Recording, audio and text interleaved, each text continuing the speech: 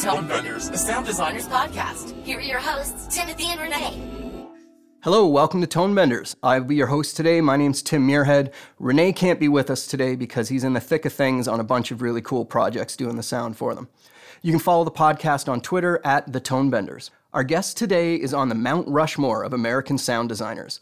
Think of your favorite films, and there's a very good chance that Richard King did the sound on many of them. He's been nominated for 6 Academy Awards for sound editing, where he was the winner of 4. He's the recipient of a Lifetime Achievement Award from the MPSE.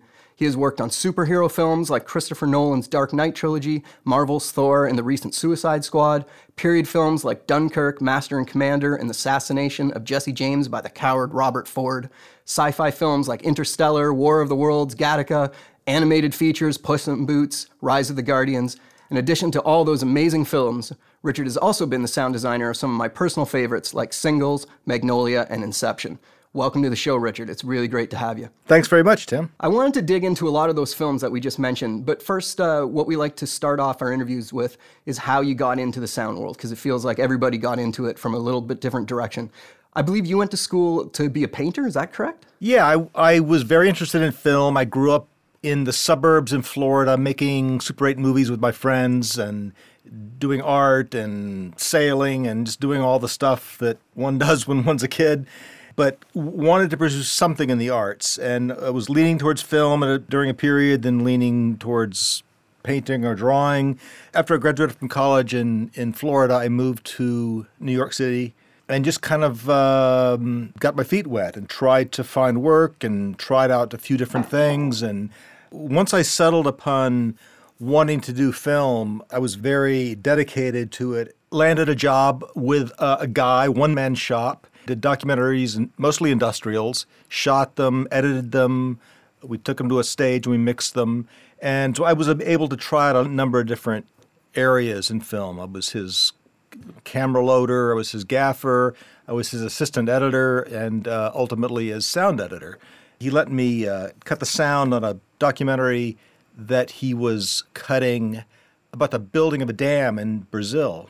Very large dam, one of the biggest construction projects in the world at the time. It was all MOS.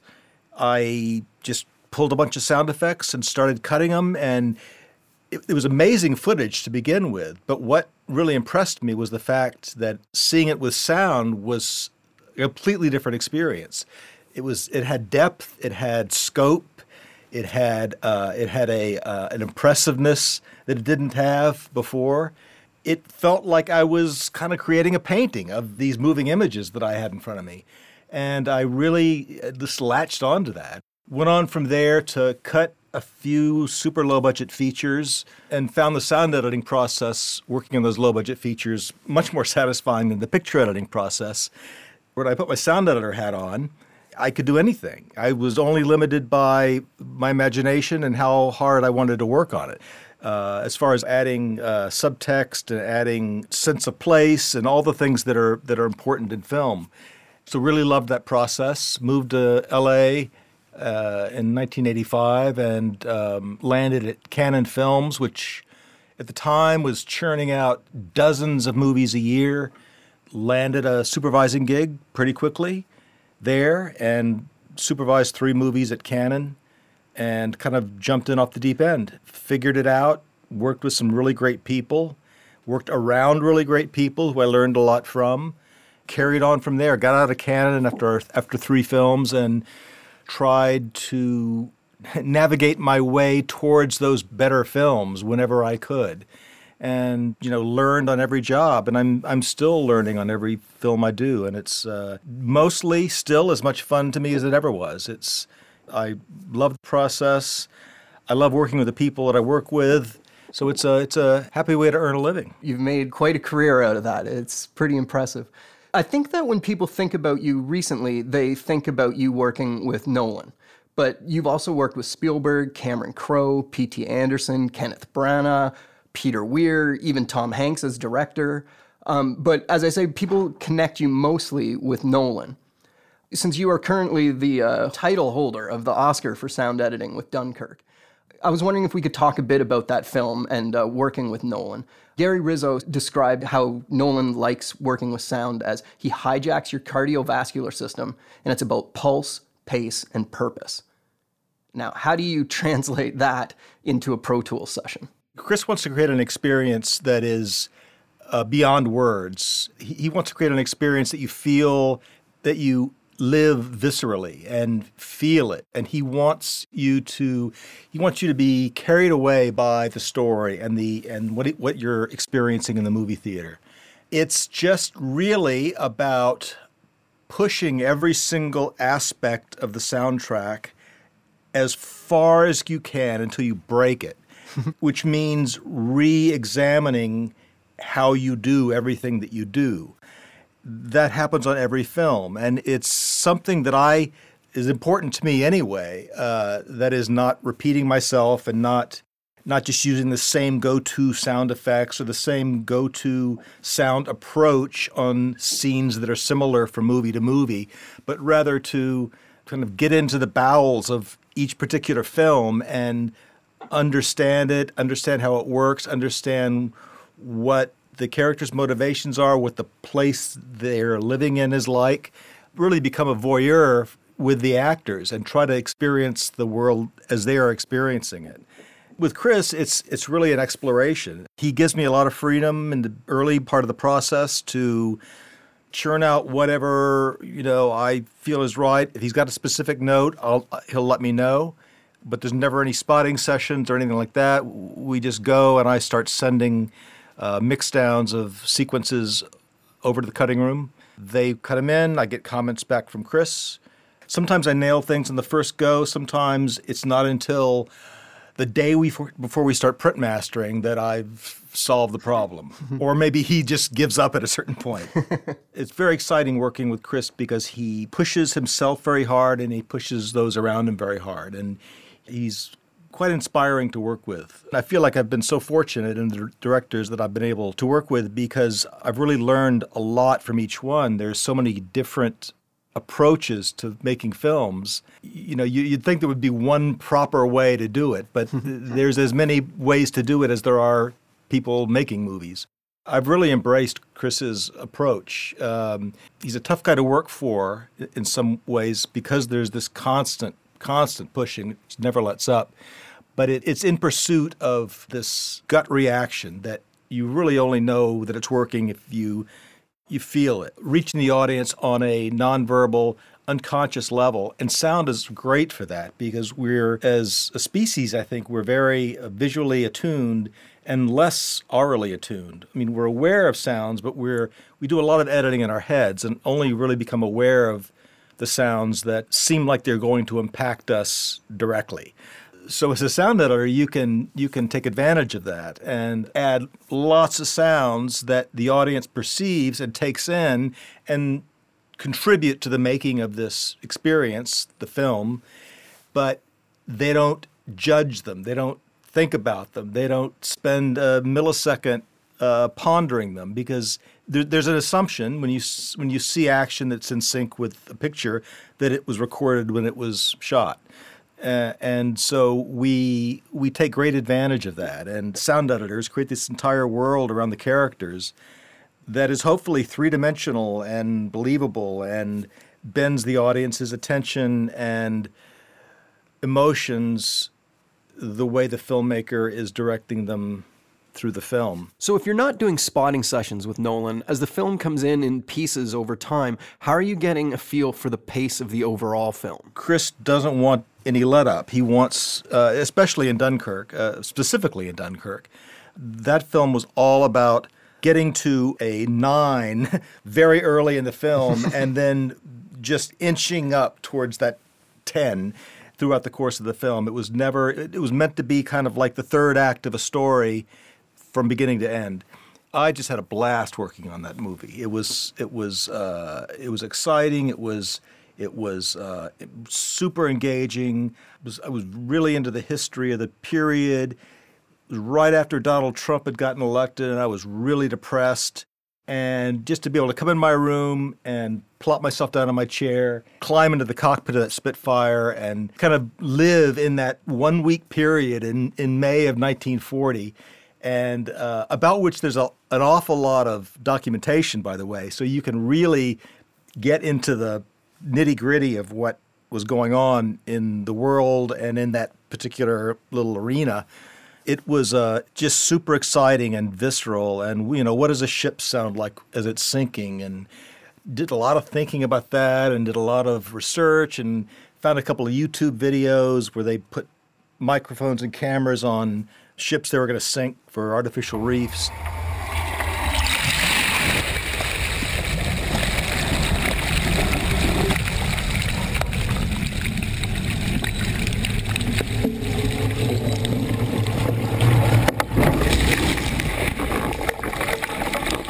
The audio from those was pretty interesting, and although not usable for our purposes, but it gave me a lot of ideas.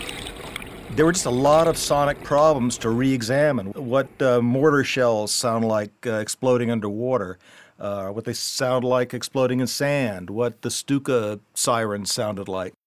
And it was just about re-examining every single sound that happens and trying to figure out what it would be like to be in it. Try to make the planes as visceral and as real sounding and just put you in that claustrophobic cockpit, giant supercharged engine 2 feet away from you. Every minute to those pilots was half an hour, and every hour on that small boat crossing the lumpy channel was days.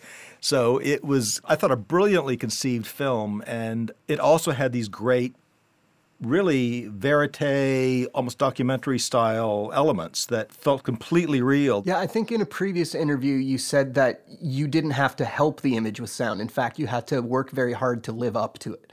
So I'm assuming you had to create quite large palettes of sound. In titles on the screen, there's the mole, the sea, and the air. Some war films only deal with one of those aspects. This one's got all three going in full effect. How much time did you even have to go collect sounds ahead of time before you were getting final picture? I started working maybe 6 or 7 months before I actually started. Actually, by the time they started shooting, I started collecting sounds, looking for sounds, figuring out how and where and when we were going to record things, making lists. So it began in a very kind of orderly, organized way. Figuring out where we were going to get the planes to record, where we were going to get the boats to record, all the distinct elements. We cast the Moonstone, which is the small boat the trio crossed the channel in, looking literally all over the world for the boat with a perfect sounding engine.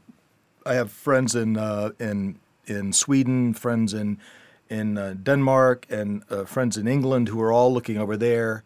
It had to be a 40 to 50 footish boat with a small two-stroke diesel, or at least sound like that. We couldn't find any here. All the period boats from that era in the States were generally gas engines, but they did have a lot of them in Europe, and they were kind of the workhorse engines for pleasure boats and working boats. My friends in Europe did a lot of recording for me. They found boats, sent me pictures, sent me sound samples. I picked the ones that I thought were right. But we finally found the boat for the Moonstone here in Marina del Rey, actually. Ironically and happily, because I was able to go out and record it myself. John Fasol and I recorded it and get it to do exactly what we needed it to do, which wasn't much. I mean, it basically just sort of runs at a fast idle throughout the whole thing. And then there were the oddball things like the Stuka siren that I had to just start researching on and figure out how could I record one, because there are none in the world that are there are none in the world as far as I could find. Mm-hmm. There are 2 Stukas that are complete. They're both in museums and don't fly, but neither of them have the sirens fitted. They were discontinued by the Germans literally just after Dunkirk. So the Stukas that were used in the Battle of Britain did not have them, or at least all the Stukas that crashed in England didn't have them fitted. So they had the pilots hated them. They didn't want them on the planes because they told the anti-aircraft gunners on the ground where they were. They slowed the planes down, and there were all kinds of problems with them. Sorry, I'm just going to interrupt you. Do you want to just explain for anyone who doesn't know what a Stuka siren is, the physics of it, I guess? It's kind of become the classic dive bomber sound or object falling from the sky sound. It's a siren that was actually fitted to the wheel struts. There was one on each wheel strut, They were quite sophisticated devices, actually. They were built, as far as I could deduce, because I couldn't find drawings or plans of how they were put together. And I looked everywhere. I looked at all the German war archives that I could find. But I deduced through all the photographs that I was able to find of them that they were constructed much like an air raid siren, with vents as it spun, revealed, and then closed. So it created this kind of sound that wound up as the thing spun up faster and faster. This howl increased in pitch. And they were driven by little props about a meter wide that were fitted to the front of the sirens. And the pilot disengaged, when he was ready to dive, disengaged a hydraulic brake on that siren. And as the plane dove, the air flowing by the siren started to spin it and wind it up and create this howling sound that everybody knows from cartoons and TV shows. But the only recordings that they've been using all these years were done before the war by German newsreel crews and probably recorded on wax discs. So very poor quality, very grainy, but they had this intensity. The sounds themselves, you can look tons of them up on YouTube. They have this crazy, almost animal-like intensity to them.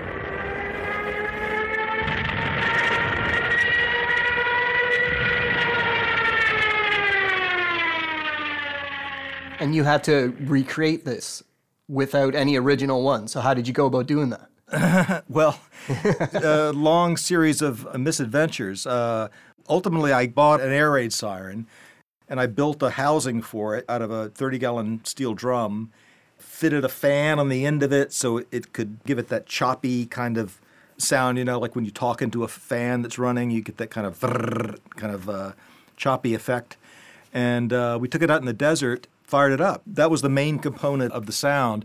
But then I needed to distort it in such a way that it sounded sort of like those historical recordings, because we didn't want anything too pure, or it needed to have that. I mean, that's what I loved about those really aggressive, just scare the hell out of you kind of sound. And then it was just a long process of figuring out what kind of distortion to use and how much to use and how to distort it. And we wanted to kind of create levels, so that it begins as this high-pitched sound, and then as the plane gets closer and closer, just as it reaches the low point of its dive before it pulls out and it drops the bombs, just to have this incredible, just unbelievable screaming intensity as it goes over, which is the sound that was never recorded because they never dove the planes low enough to the recorders to get that.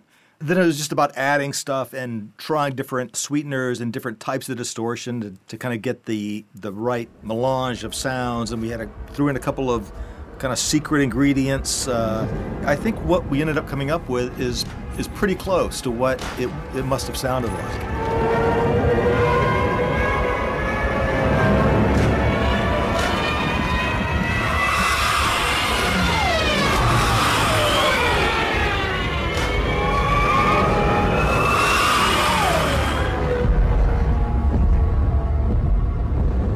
Pretty proud of that sound. Yeah, you should be. It's crazy that this sound, invented to scare the crap out of people when planes are dive bombing them, ended up being the hilarious sound of the Wile E. Coyote falling down into a cliff. It's totally weird. I wanted to talk quickly about, specifically in Dunkirk, but I think in lots of your films, the line between music and sound effects. In Dunkirk, there's a lot of play going on between the music and sound effects. There's music tones that are very similar to the airplane engines, and you're not sure, is that an airplane coming in the distance or is that the music creeping up? There's some whoop, whoop, whoop, whoop, whoop kind of low bass thuds. Is that a distant helicopter?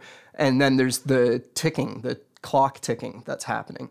Where is the line? What is music taking part in, and what are you taking part in? Are you guys showing up to mix together and hoping that it works out, or how much interplay is going on while you're cutting?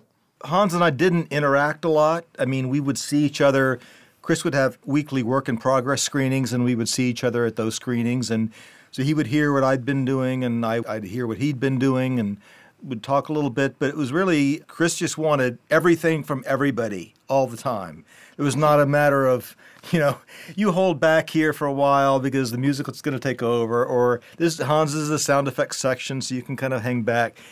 He wanted everything to be full on, from beginning to end. And the way I sort of look at it, the music are the sounds the audience hears, and the sound effects and the world the sound design creates are the sounds the characters hear. And Chris wanted that world to be completely three-dimensional and believable, and he wanted the audience to be, enveloped in this experience. So there really is no line. It's I can't tell. It's a matter of impact and a matter of what's going to give us the most of everything right now. So we were generally pretty much flat out on the music and flat out on the sound effects. And Greg Landecker, God bless him, was mixing both the sound effects and the music. And there were hundreds and hundreds of music tracks because the way they constructed the music track was a story in itself. It was almost like sound effects, created out of lots of layers. And Hans and I have worked together on other films, and Hans always surprises me. He always tries something new, and he always pushes himself to approach a sequence in a way that he hasn't done before.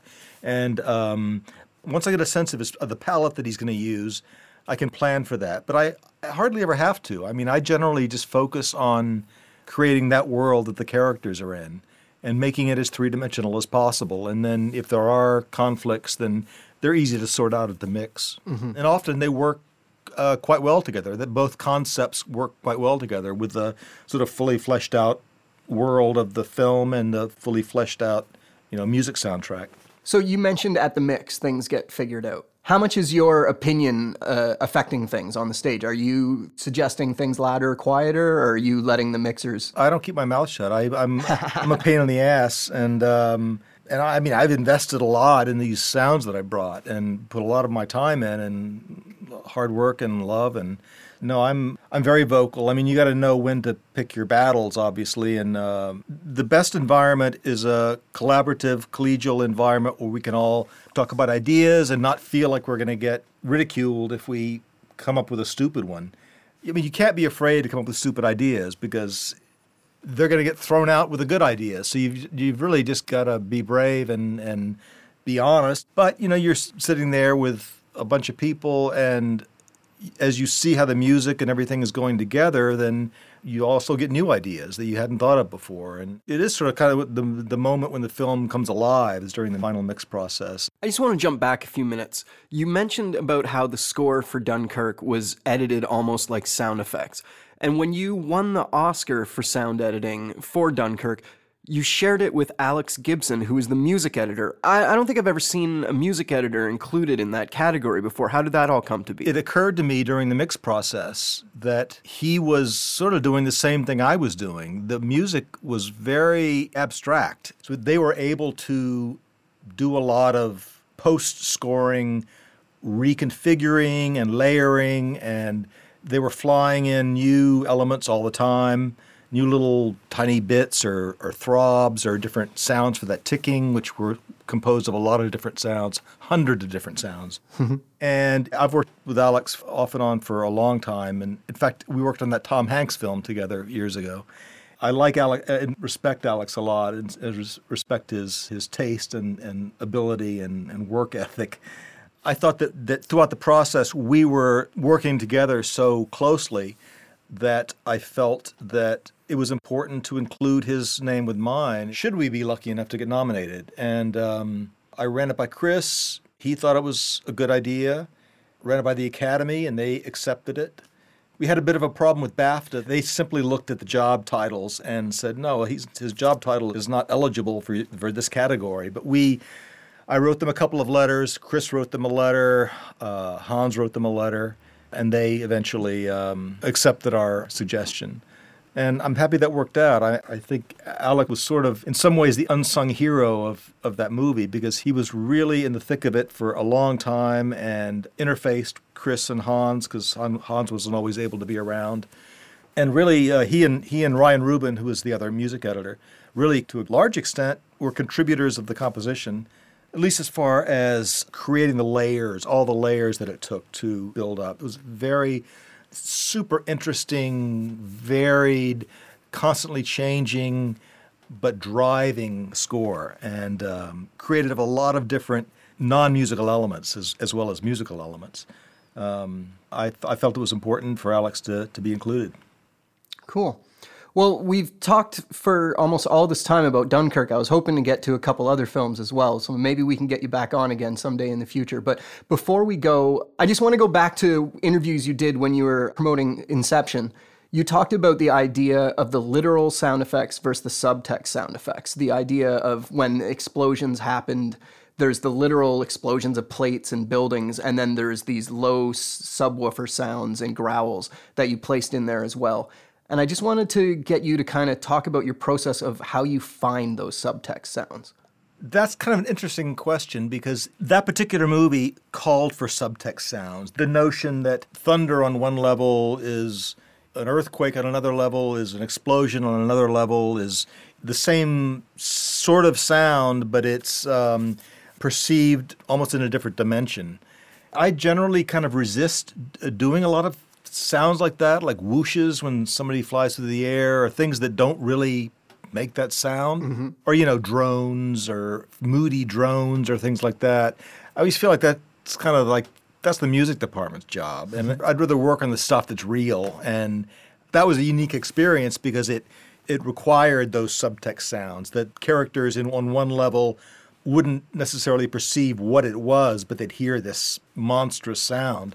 Yeah, we just experimented. It was just a matter of like, how are we going to do this, and what are we going to do? And so we got a bunch of big subwoofers and a couple of oscillators and put them on one of the big sound stages here at Warner Brothers, which is vast. It's one of the biggest sound stages, I think, in North America. And so we get this, big reverb. And then we had the two oscillators, and we could make them kind of in sync and then go in and out of phase with each other, and got some very interesting, just weird, unnerving kinds of sounds that to me sounded like something that if you could almost like hear the echo of an immense giant's footsteps, you wouldn't know what it was, but you just hear this sound. Or, I get a lot of ideas from watching YouTube videos, and there was this great YouTube video of the meteor that broke up over Russia 6 or 8 years ago.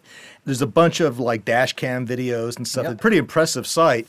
There was one that the guy had put a camera in his window. He's kind of out in the country. And so you see this amazing, enormous streak across the sky. And suddenly the sound reaches the earth. And it is the biggest sound you can imagine. And everything shakes. The house shakes, car alarms go off, dogs start barking.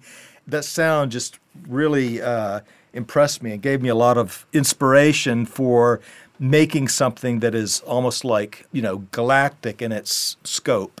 That kind of I think sent me in the direction of the low end being the way to convey that idea of something immense that's for all intents and purposes in another dimension, larger than ours, or wider than ours.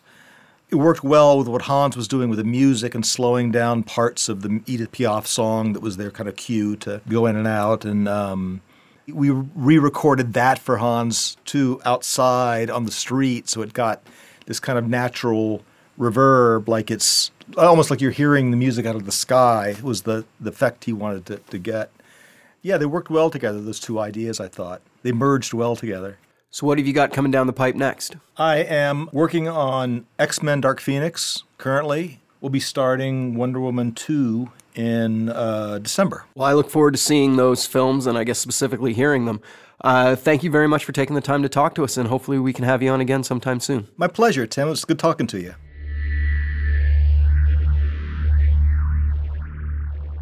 So, regular listeners of this podcast, I don't know about you, but it's not every day that I get to sit down and shoot the breeze with a 4-time Oscar winner. So that was pretty cool. Maybe one of the highlights of all the stuff that we've done for the podcast for me so far. That was really something for me. I just want to send a big kind of top secret thanks to the person that helped us set that up. A longtime listener of the podcast reached out to me and helped me connect with Richard King, and we are very grateful for that happening. So I don't know if he would want to be recognized, so I'll just say you know who you are, and thank you very much for helping us make this interview happen. If anybody else out there is a listener of the show and thinks that they could get us hooked up with someone that would be a really interesting guest on the show, feel free to reach out. You can contact us through our website, tonebenderspodcast.com. Thanks to everyone who listens and participates in the show. Huge thanks to Richard King for sitting down with me today. Thanks to Stacey Dupass for letting us bend and twist her voice on the bumpers. As you hopefully know, Renee, Teresa, and I do everything for this podcast in our spare time. So if you feel you get anything out of the show and you can spare a few bucks to help cover the costs of getting these interviews and discussions out into the world, it would be greatly appreciated. You can leave the show a tip via PayPal. The link can be easily found on our website. You can also help us out by using our click-through links to B&H and Amazon if you're going to be buying something there anyway. It doesn't cost you anything and it helps us out. Okay, that's it for this episode.